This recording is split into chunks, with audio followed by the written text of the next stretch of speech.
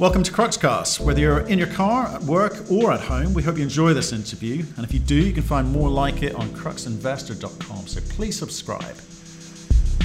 We speak today to Ken Bicknell, who's the CEO of AdTrack Media. It's not a mining company or a natural resource company. This is an outdoor digital media company. Well, what does that mean? Well, they install hardware in the tunnels between metro, subways and tubes, as we call them here in the UK, which allows us, the people on the trains, to view 10 to 20 second video clips. It's quite interesting. I do urge people, perhaps at the end of this podcast, who are intrigued to go to the video, because we put an example of and how that works on there. We talk about their business model, their global growth ambitions, which are significant, and what the end game is. Enjoy the podcast. Hey Ken, how you doing, sir?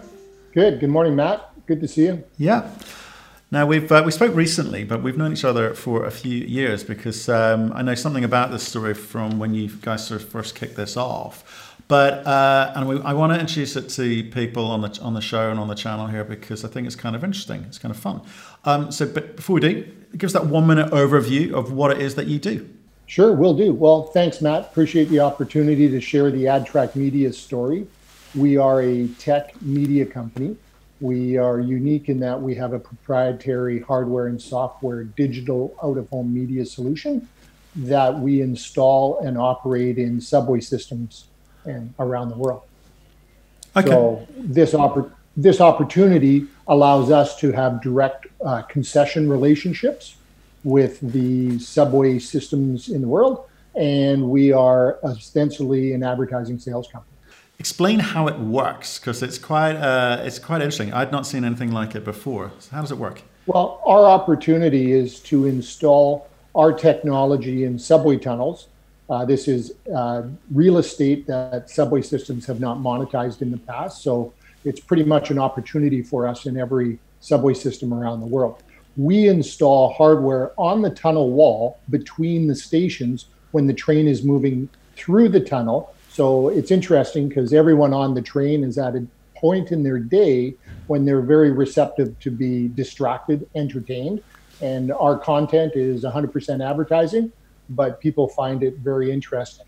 We connect that to a VPN and load all of the ads around the world from our network operating center here in Canada. Okay, but it needs to explain it to people, because you've kind of got a hardware component. You're an advertising media company, but there's a hardware component. So you physically install hardware in the tube. So how does that work, first of all? Yes. So what's unique about our product is everything we install in the subway tunnel is designed, engineered, and manufactured by us for the subway tunnel. We are not putting third-party panels in the tunnel. We have a unique technology that displays what looks like an 84-inch TV screen out the window of the subway from less than 1% of that, what's perceived to be viewing area by the passenger riding through the tunnel. We install multiple of these devices through the tunnel, and that creates a full motion video. And everyone in the train, from the person in the first car to the person in the last car, all travel by it and see a full 10-second video advertisement. Along a tunnel, you're seeing these vertical pieces of hardware. They're strips which contain LED lights, is that right? And your software controls the output, which makes our eyes perceive that as some big moving image, but it's over like 200 meters. Yeah, the length of the installation depends on the train speed. Faster the train's going, the longer it is. Typically, subway systems range from 40 to 100 kilometers an hour, depending on the stretch. And so we would design the installation for that specific location. Not dissimilar to highways where there's speed limits or speed settings. All subway tunnels have a speed profile, and we would install to that.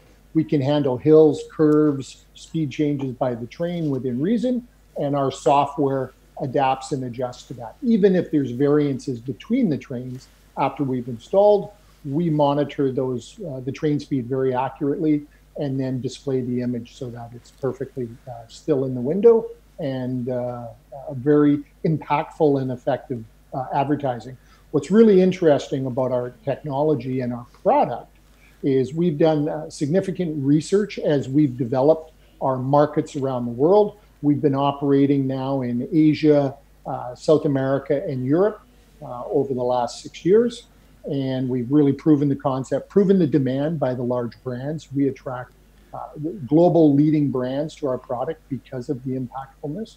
But we've had some research done by third-party agencies that have proven that the impact, because when this tunnel window, the train window goes from black to lighting up like a full TV screen, it's very captivating. So we make you look. We can distract you from your book, your phone, whatever you look. And then the creative, because it's unique, by the advertiser, captures you.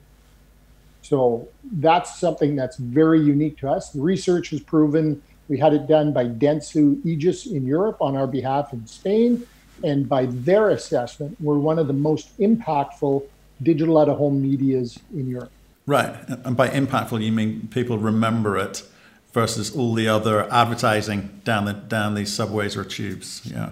So the effectiveness of the advertisement on behalf of the brand has a lasting impact on the viewer, and they recall it. And it's obviously when you're out and about, when you're in a subway train, you've got you're outside your home, you're in the shopping sphere, so you're able to go and react to advertising calls to them. Right, so let's stick with the hardware bit. So I really want to understand this. So the hardware bit, you have to obviously, you've designed it and it's your technology, but you have to manufacture this and then install it in these subways. There's got to be rules and regulations around this. You think about some of the health and safety issues around this. I mean, does that mean it's a long lead time?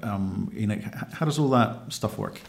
Subway system advertising industry or business is very mature. There's been advertising in the transit systems. Go in any subway, look at any bus, there's advertising on that. So within the subway or the transit authority environment, they're very mature at developing and monetizing your real estate for advertising. So when we approach a metro, often they've never heard of in-tunnel advertising because we are creating this industry around the world. And so we then convince them that they should run an RFP or a process, whether it's bilateral or a public process, depending on the metro, to enter into a concession agreement with us. One of our most recent contract in Europe, from the first meeting we had with the metro to the time they had a public process, an RFP call in the market, was 6 months. So it's not overly long lead time. And what's interesting, the contracts we then enter are anywhere in the European context around 10 years, and in the North American context, 10 to 15 years. So we have a very long period of time to harvest and generate IRR from the engineering installation process that's often done even before that concession period. Okay, and again, I think we'll make your PowerPoint, which is on your website, available in the link below in the description on YouTube. But again, just sticking with this hardware bit, because I think it's really, because there are two bits to your business really, and this hardware is important. So once it's in there, you're telling me you've got long contract times, up to 10 years, that sort of level. Who's liable for anything that could go wrong in there? Because you're sitting in someone else's property, but you've kind of got this technology which is yours, and I assume you have contracts to maintain and upkeep those and monitor those. So how does all of that work? Yeah, so within the business model, we don't sell the hardware to anyone. We own and operate it. So when we install it in a subway tunnel, that's our asset. We're building assets on the balance sheet. Those assets then generate revenue.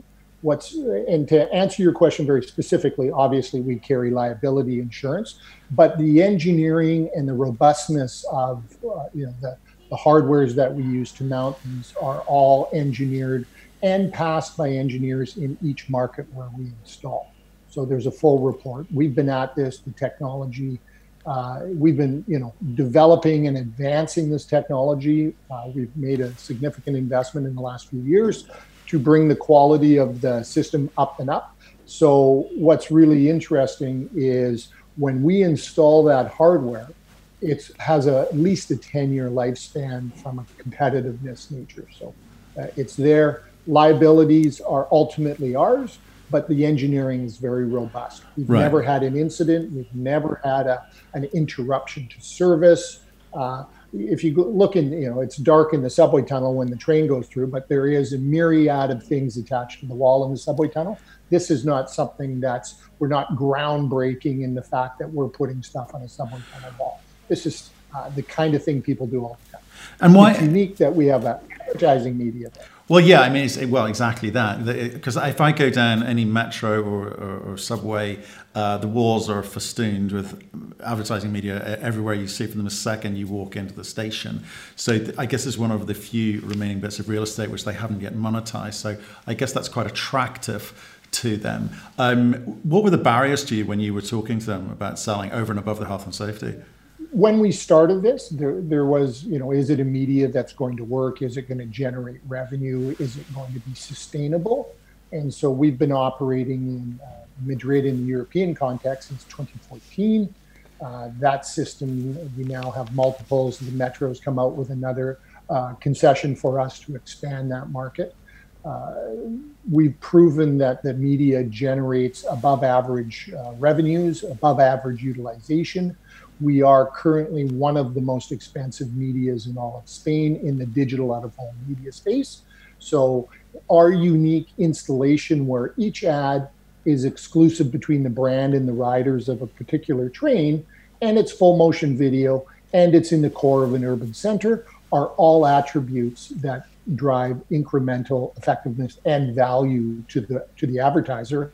And then as a business, that's a very compelling business model where we have a concession agreement directly with the metro based on a revenue sharing rental agreement to the metro.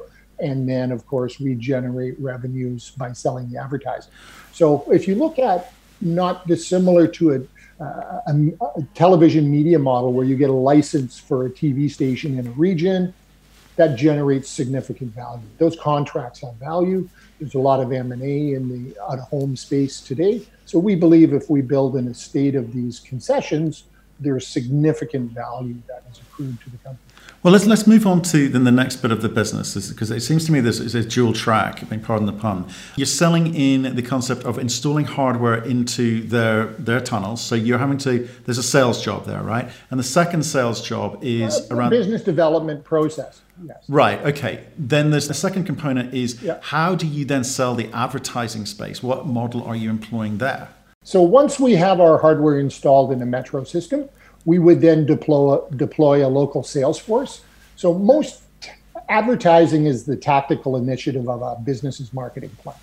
So when a company wants to reach an audience or customer base in a certain region, they'll run advertising to generate that demand.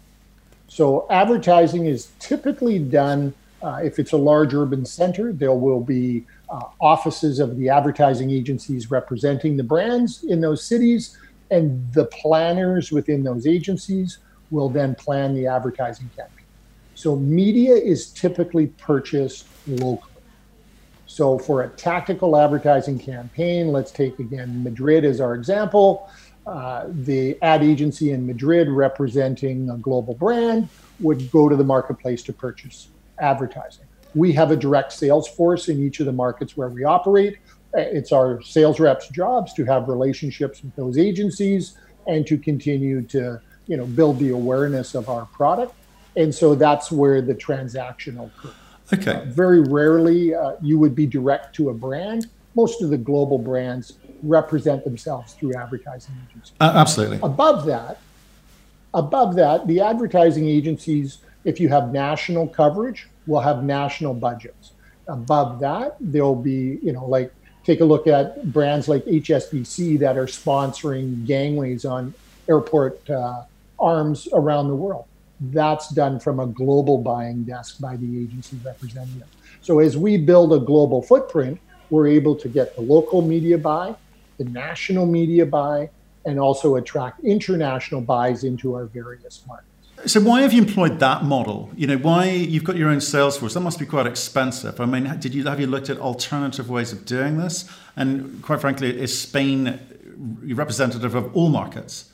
So relative to media sales, having a direct sales force that is 100% focused on your product is the best way to control, revenues. We don't want to outsource our revenues.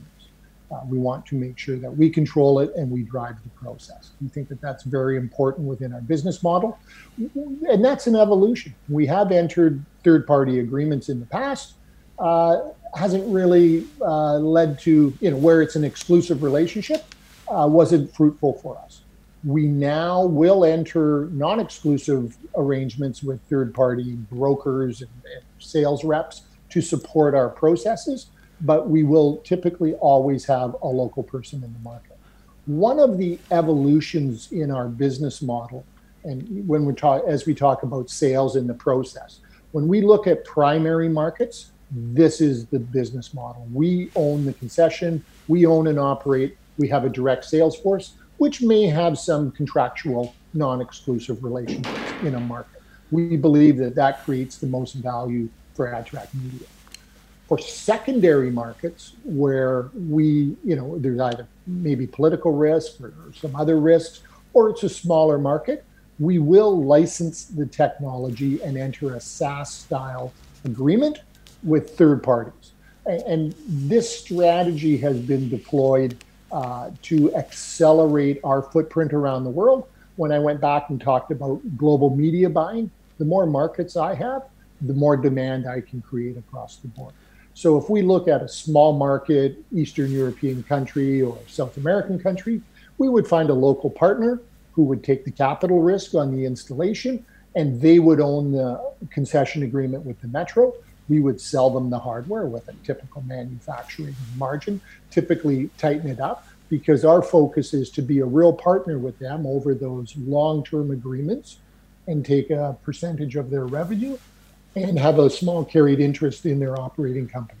Okay, so which is great. So you've got a few revenue models, a few options there in terms of about how you deploy this from white label through to managing the whole process yourself. But how are you positioning yourself? Because if I have worked in the space, the advertising space, it's very competitive.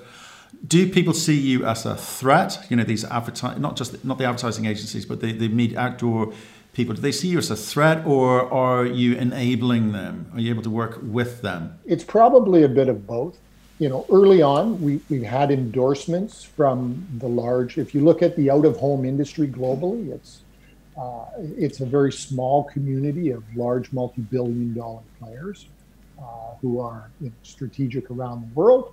We are unique in that getting into that market, obviously, to step up beside or compete directly with those Goliath companies is difficult for someone to enter the market.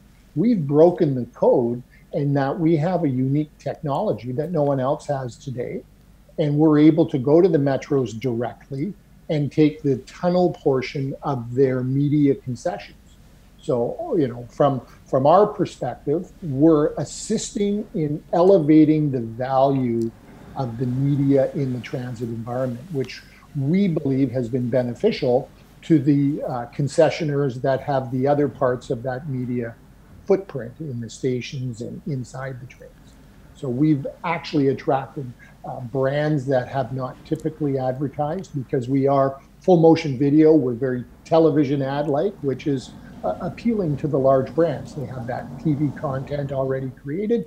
We simply repurpose it. Magic black box on our side converts any type of video to our proprietary format, and they're able to repurpose that content that we've created in a very effective way. Okay, I can see that. So, but at the end of the day, there's only so much advertising budget out there. The clients only spend a certain amount of money on their marketing, and they will allocate some of that to outdoor, TV, social, online, etc. So, you're basically trying to insert yourself into a big brand spend, because I imagine this comes under their outdoor category. So with these big players, have you been successful in being able to charge enough to make money? Yes. at a baseline. What we spoke about earlier is the impactful and effectiveness research that we've done in our media validates that it is a good place for brands to make investments in their advertising campaigns. At a higher level, if we take it up a step away from our particular media and we look at the industry, we all know media globally has been fragmenting. The way people consume media is changing, a lot of over-the-top services. There are demographics in our society today that are very difficult to reach. I'm a different media consumer than my children.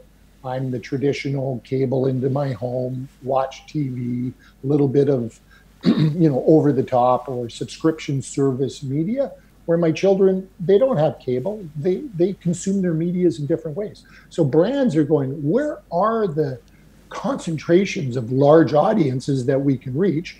And clearly transit is one of those areas. So when you look at the high value consumers leaving their homes and going about, we can provide very large audiences. If we then look at the advertising industry, out-of-home media is one of only two sectors of the advertising industry that's been growing consistently and is forecast to continue to grow. Obviously, digital online is now the largest segment of the advertising industry, but the only other growth sector is the out-of-home industry. And out-of-home is all that media that you see when you leave your house. Self-explanatory. The digital out-of-home is a subset, are those electronically connected and controlled advertising screens. That's the sector we're in, and that's what's creating the growth in the out-of-home sector. Digital out-of-home media in 2018 was $15 billion in revenue worldwide. It's forecasted by 2025 to be at $32 billion. Obviously, we've got a bit of a COVID trough here. People think the ultimate line will be the same, but we've got a little bit of a hiccup here. What we're seeing in the industry today is people are forecasting that we're going to have digital out-of-home revenues back on stream by late 2020, back to where they were. And then 2021 forward should be consistent with what kind of demand and volume levels we've had historically. So as we look through very long-term contracts, we see this as a little hiccup in the process of what we have. Okay. So I know you've explained to me previously that you've been through this process of refining the hardware. You've had version 1, 1.0, now 2.0. You've installed it into various geographies around the world, and you've seen it working safely, and it's generating the kinds of revenues that you'd hoped. But you're ready for the next phase now. So what is it that you're looking for? To just step back and look at what we've done over the course of time when you talk about evolving the technology. We've upgraded all of our circuitry. It's all system on a chip architecture now and the most modern circuit chipsets. We've just installed the first one of those, and it went operational at Zurich Airport at the end of January this year. That's a unique license agreement, as I spoke about, signature installation with the Swiss government and Swiss tourism.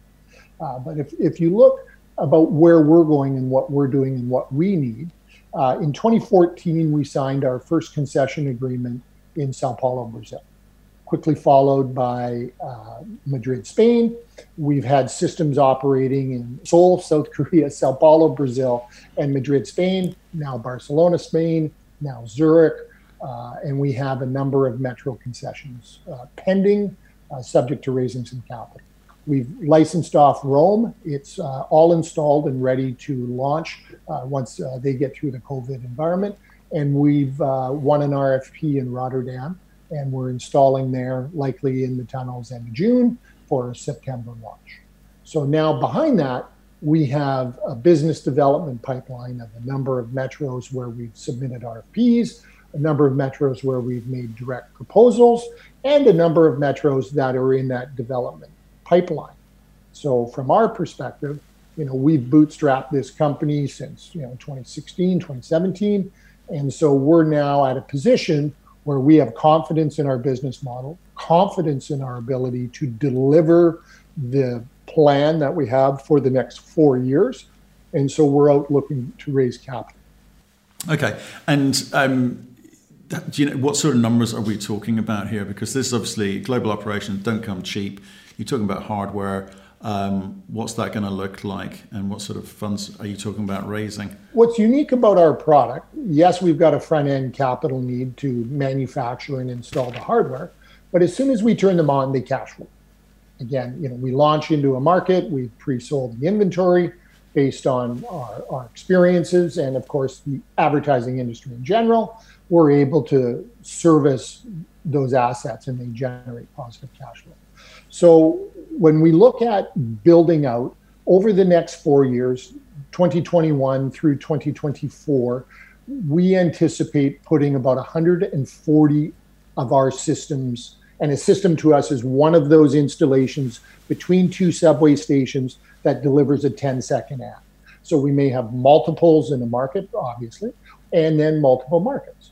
So, when you look at over the next 4 years, we believe we can effectively deploy between some licensed, but mostly owned and operated, 140 of our systems into the marketplace.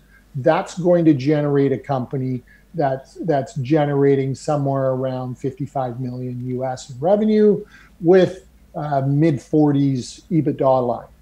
What's exciting in the out-of-home industry today, fully digital companies like ours have about a 15x multiple.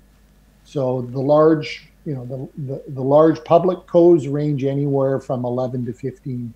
And I was just reading a report, even in the midst of COVID, they're still at a 10x multiple. So, we're a private company today. We continue to stay cloaked and build this thing. And we believe that, by generating that kind of cash flow and the industry multiples and the need for growth. If you look at the large, as you said earlier, you go in a subway system, every square inch of wall is covered with advertising today. How do those large media companies continue to grow? They're structured as REITs, especially the North American ones. So their cash is stripped out. So they don't have development money. They have capital to buy cash flow because they'll get a multiple on it. So we believe as we build this company, depending on the investor group, we're happy to build and create this monster cash flow company over the next 10, 15 years. On the other hand, we're happy to build a company that someone could come and create a liquidity event for all of the shareholders.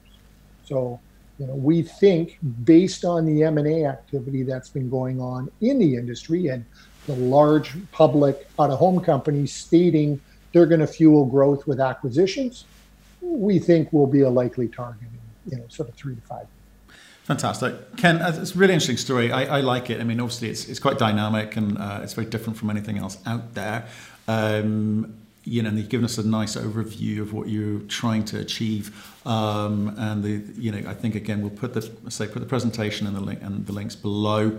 People can get a sense of what you're trying to do, read the numbers as well.